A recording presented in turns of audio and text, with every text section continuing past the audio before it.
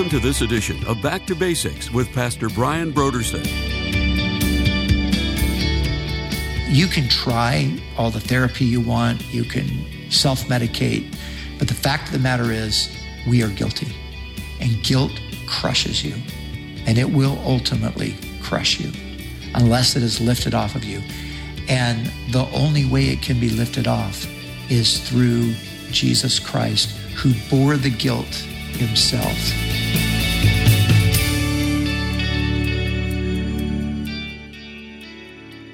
Today on Back to Basics, Pastor Brian continues his study through the books of the Old Testament prophets.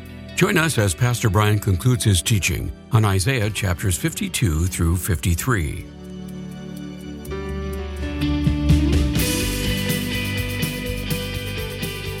Now, here's Pastor Brian.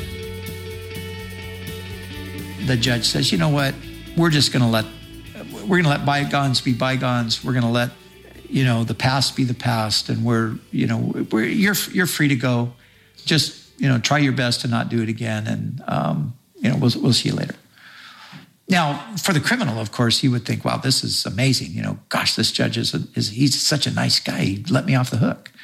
Everybody else would be outraged. They would be completely outraged. What kind of justice is this? So he might have been a nice guy, the judge, but he was a horrible judge. We see God's a righteous judge. And so God cannot, because of who he is, because of his intrinsic justice, God cannot overlook sin. He can't just turn a blind eye to it. He can't just wink at it and say, hey, don't worry, we're going to be okay with that.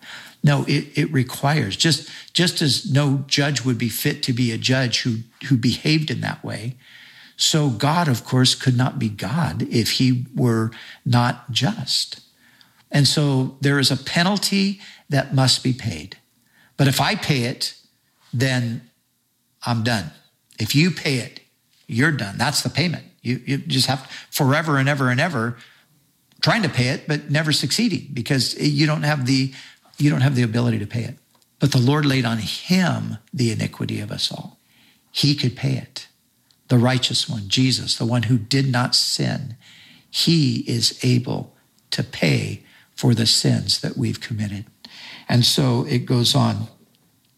And it says, he was oppressed and he was afflicted, yet he opened not his mouth.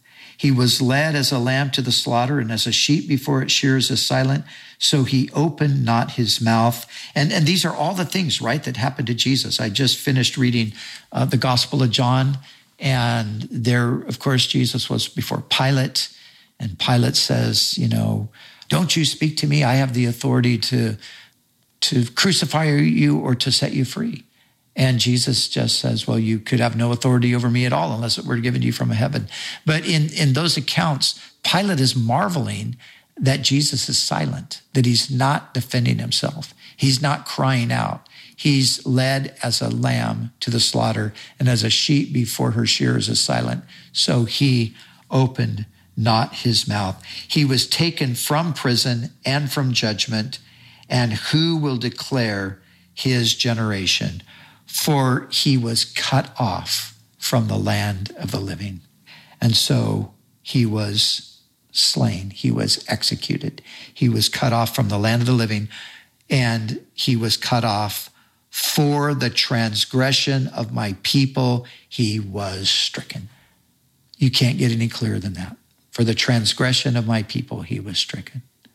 And so as I was saying, we have sinned. All of us have sinned. And these sins have put us at odds with God. And God is a righteous judge. And again, because of God's great love, he sent Christ, who fully consented to the task of redemption. You see, the people that say the idea that God punished Jesus on the cross for our sin is cosmic child abuse, they're just not reading their Bible clearly. The picture is, it's not like God took and forced Jesus, and Jesus is like a little kid, and God saying, I got to save these people, so I'm going to punish you, and I know you don't want this.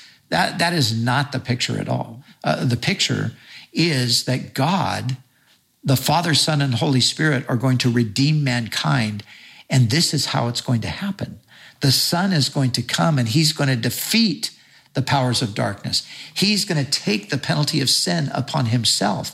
He and the Father are going to work together along with the Holy Spirit for the redemption of the world. And so that's the truer picture.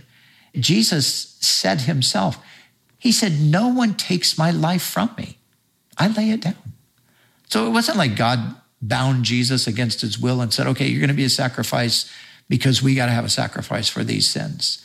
Jesus came voluntarily. That was his role in the mission of redemption, that he would come and he would give his life a sacrifice. But in verse 9, it's so interesting. It says this. It says, and they made his grave with the wicked, but with the rich at his death, because he had done no violence, nor was any deceit in his mouth. You know, there's different ways. I read at least 5 different translations of Isaiah 53 today. And there are little nuances in the language here where you could slightly change wording and use different words. And essentially it always ultimately says the same thing, but just in slightly different wording. But in one of the translations, the picture here, and I think it's really the right picture, they made his grave with the wicked. And then it says, but with the rich in his death. And this is so interesting because Jesus was tried and condemned to death on a cross, and death by crucifixion was the death of a criminal, and a criminal was not given an honorable burial. A criminal's body was removed from a cross and just cast by the wayside, basically, just thrown on the rubbish heap or into the fire or something like that. So that was where things seemed to be headed, but with the rich in his death. And the word rich here is referring to one person. You could read it, the rich man in his death. And so this ignominy of, dying on a cross and then destined for a grave with the wicked, with all the other common criminals. But no, he's swooped up by the Lord through Joseph of Arimathea, the rich man. And he is buried in a rich man's tomb. And this is astounding. I mean, of course, before Jesus came and was buried in the tomb of Joseph of Arimathea, scholars were greatly perplexed as to what could this even mean? And had it not been for the fact that Jesus was buried in the tomb of Joseph of Arimathea, a rich man, the text specifically tells us that, we would have never known. But that is what the reference is to here. So the point is that Jesus dies. He appears to be dying as a criminal. He's numbered with the transgressors, as we're going to see, the very last line. He's numbered with the transgressors, the criminals, but he's buried honorably and with dignity. And it's as though God overrules and does not allow his son at this point. Once the atonement is made, now his body is going to be placed not on the rubbish heap, but in the tomb of a rich man, Joseph of Arimathea. I was talking to my wife today, who's a student at Western Seminary, and she's studying a lot of theology books anyway, but we were talking about, there's something that some of you who've been around a while, you might remember, a thing called the Jesus Seminar. And the Jesus Seminar are a group of so-called scholars. I mean, they have academic degrees, but they're simultaneously really just blasphemers with academic degrees claiming to be Christian scholars. And they came up with all these theories about, what was true in the New Testament, what Jesus said, what he didn't say, what the apostles put in his mouth. They basically deny all that the New Testament teaches for the most part. But one of them, John Dominic Crossan is his name. And he speculated, and this is where the blasphemy goes. It's crazy. He speculated that Jesus, of course, he didn't believe Jesus was really the Son of God. He didn't believe that Jesus died on the cross. He believed that Jesus' body was buried in a shallow grave, dug up by dogs and eaten. So that's some of our great Bible scholars. Isn't that tragic? It's pathetic. Now, don't misunderstand me. There are some really great Bible scholars. I said that tongue in cheek.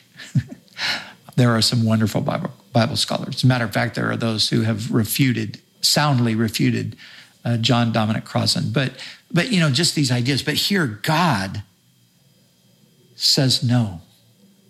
He has him laid in a rich man's tomb. And so it pleased, verse 10, yet it pleased the Lord to bruise him. He has put him to grief. Here it is again. When you make his soul an offering for sin. You make his soul an offering for sin. That is what was happening with Jesus. And this is echoed by Paul. As I said earlier, Isaiah 53 is quoted or alluded to many, many, many times over in the New Testament. And it is the basis for the substitutionary atonement ideas that occur over and over in the New Testament scriptures. In 2 Corinthians 5:21, Paul says, for he made him who knew no sin to be sin for us, that we might become the righteousness of God in him. For God made Christ, who knew no sin, to become the sin offering for us, that we through him might become the righteousness that God requires. That's what we are reading about here. When you make his soul an offering for sin. When you make his soul an offering for sin, he shall see his seed, he shall prolong his days, and the pleasure of the Lord shall prosper in his hand. He shall see the labor of his soul and be satisfied.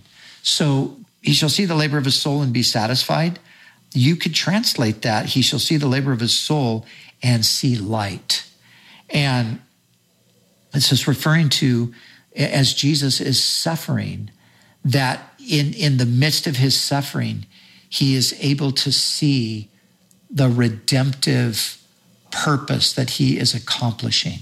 So he can see at a moment, and it's like at the very end there in John's gospel where Jesus says, his very last words, he says, it is finished. And when he said it is finished, and then it says, and then he gave up his spirit, Father, into your hands I commit my spirit. But it is finished. The idea is that it is accomplished. It is done. And so it seems that in those last moments before Jesus gives up his breath, that this is what Isaiah is talking about. He can see now the fruit of his labor. There's that light at the end of the tunnel, so to speak, where he can see that redemption has been accomplished. So powerful stuff. Therefore, he says, by his knowledge, my righteous servant shall justify many, for he shall bear their iniquities. There it is again. Therefore, I will divide him a portion with the great, and he shall divide the spoil with the strong. And this is probably a reference to Christ and his victory over all things and his possession over all things and his sharing of all things with his people.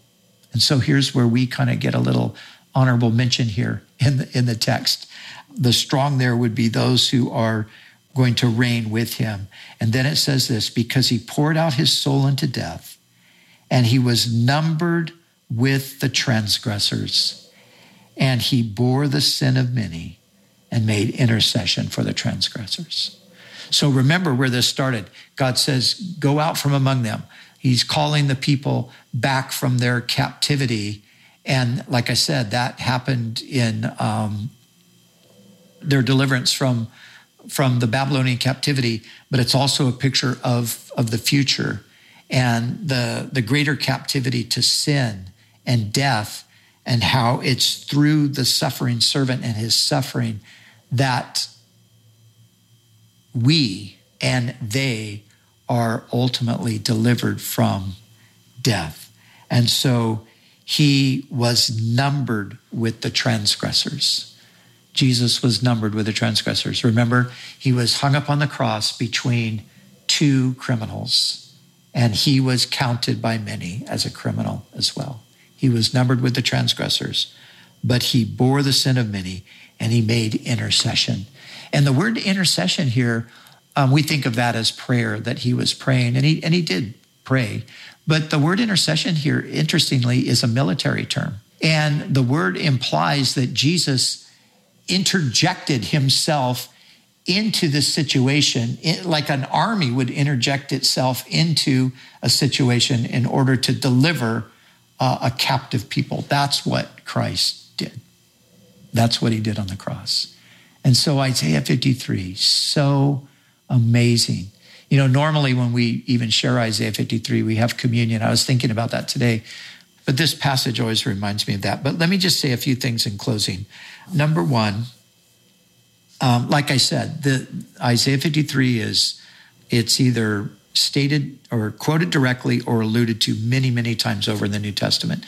Sometimes it's good. Just read through your Bible, read through Romans through, Jude, for example, all those epistles there, and look at how many times you can find references to the suffering of Christ, the death of Christ, the atonement of Christ. And all of those things, again, are rooted back, not just in Isaiah 53, but of course in the sacrificial system, as I said before, but you will find many of the things right here in this great and amazing passage. And I think about one of my favorite New Testament occurrences of this passage here is the story about how Philip went down to the area of Gaza, and there was an Ethiopian eunuch. He was an official from Ethiopia under the queen. And he had been to Jerusalem and he was worshiping and he was heading back home. And as he was heading back home, the Lord speaks to Philip and says, go and join yourself to this man's chariot. So Philip comes up alongside. Apparently the chariot's going relatively slow. Seems like Philip runs up alongside of him. And as he runs up alongside of him, he hears the man reading out loud Isaiah 53. Now think about that. 2,000 years ago in Gaza, in the ancient land of Israel, there's a man who has come all the way up from Ethiopia, which is modern day Sudan. We talked about Sudan at the beginning of the service. He's come to Jerusalem to worship, and now he's going back. And as he's going back, he's reading a scroll. And he's reading the scroll of Isaiah. And as he's reading the portion where it's talking about him being wounded for our transgressions and bruised for our iniquities. And the man is reading this and he's perplexed. And so Philip, as he comes alongside, he says to him, do you understand what you're reading? And the man says, how can I, unless somebody helps me? So Philip says, well, let me join you. I can help you. So the man says this to him. He says to Philip, he says, who is the prophet talking about? Is he talking about himself or some other person? And here's the greatest thing. It says, at that moment, Philip opened his mouth, and from this text, he preached Jesus to him. So Philip preaching this passage to the Ethiopian eunuch, and as they're going along the road, the Ethiopian is stirred. He believes the gospel message that he was wounded for our transgressions, he was bruised for our iniquities. And he says to Philip, he says, wait, stop, there's water here. Can I get baptized?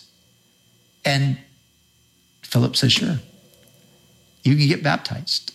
And Philip takes the Ethiopian, he baptizes him, he comes up out of the water, he's rejoicing, he's praising the Lord, and Philip is suddenly miraculously transported out of there and taken up to the more northern part of the coast of Israel. And the Ethiopian goes on his way and goes back to his country and begins to share the gospel there. All wrapped around Isaiah 53. Amazing stuff. So, as we close, one final word. What we're talking about here is sin. and we're talking about the guilt of sin. And the guilt of sin is very real. And there is a reason why we feel guilty. You know, psychologists used to try to tell us that guilt was a bad thing and we've got to do everything to prevent you from feeling guilty. And of course, many people still feel that way today. You should not feel guilty. You should not feel shame. Well, in some cases, that's true if it's a false guilt or a false shame. But there is real guilt and there is real shame because there's real sin. But here's the wonderful thing. Jesus came to pay the penalty for those sins. And he is the one who is able to wash those sins away. And he is the one who is able to take that weight of guilt and literally lift it right off of us. And you know, people live with guilt because we're all sinners. And we do a couple of things. We either, as a result of guilt, we either try to pass the buck onto somebody else. We're trying to put the blame somewhere else, take the blame off of ourselves, but yet we still we live with this thing. Or that's one thing. The other thing is we try to deny that the guilt is real. We just say, well, you know, I'm fine. Whatever. I don't need to feel guilty about anything. But you can try all the therapy you want. You can self-medicate. You can do all of these things. But the fact of the matter is, we are guilty. And guilt crushes you. And it will ultimately crush you unless it is lifted off of you. And the only way it can be lifted off is through Jesus Christ, who bore the guilt himself. Your sins were put upon him, and he bore the guilt. And if you will confess or just admit you're a sinner, he will take his life and he will transfer it to you. But I just think about how he really takes away guilt. I think about the guilt in my own life over sin from my past. And I think about how that was weighing me down and wearing me out and causing me to make excuses and live duplicitly and all of this stuff. And yet Christ came and he lifted the guilt.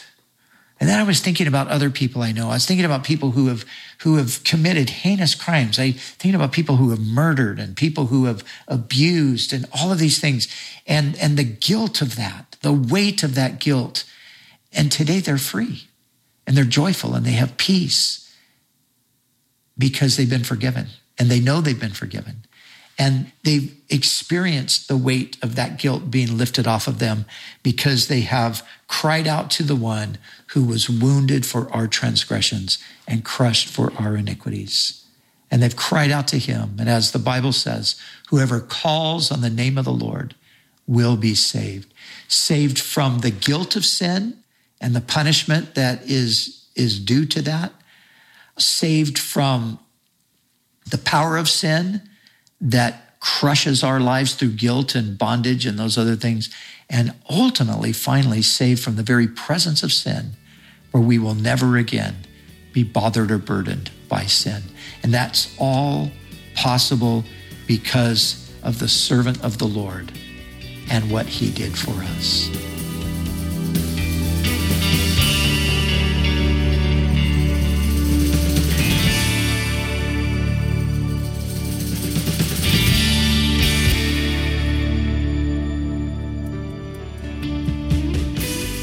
For the month of September, Back to Basics Radio is offering a book titled Forgive, Why Should I and How Can I by Timothy Keller. Have you ever been wronged or hurt to the point that it's difficult to forgive the person or people that hurt you? Why is it so difficult to forgive those who have hurt us? In his book Forgive, Why Should I and How Can I, Timothy Keller explains why forgiveness is so important. He also explains what forgiveness is and the various ways it's been misunderstood culturally, both inside and outside the church. Timothy Keller will help you truly understand all the dimensions of forgiveness. You'll learn the principles of forgiveness and the practical ways to practice forgiveness in your own life as you move towards relational reconciliation with others. If you want to know why forgiveness is so important and how you can forgive others who have hurt you, we encourage you to call us right now at 1-800-733-6443 or visit us online at backtobasicsradio.com. To order, Forgive, Why Should I and How Can I by Timothy Keller. And when you give a gift to Back to Basics, we'll send you this book as our way to say thank you. We do appreciate your generous support of this ministry. We'd also like to remind you that all of our other resources are waiting for you at backtobasicsradio.com or by calling our request line at 1-800-733-6443. That's 1-800-733-6443. Our desire is to encourage you in your daily walk with God. We'll continue tomorrow with more valuable insights from Pastor Brian as we study together in the book of Isaiah.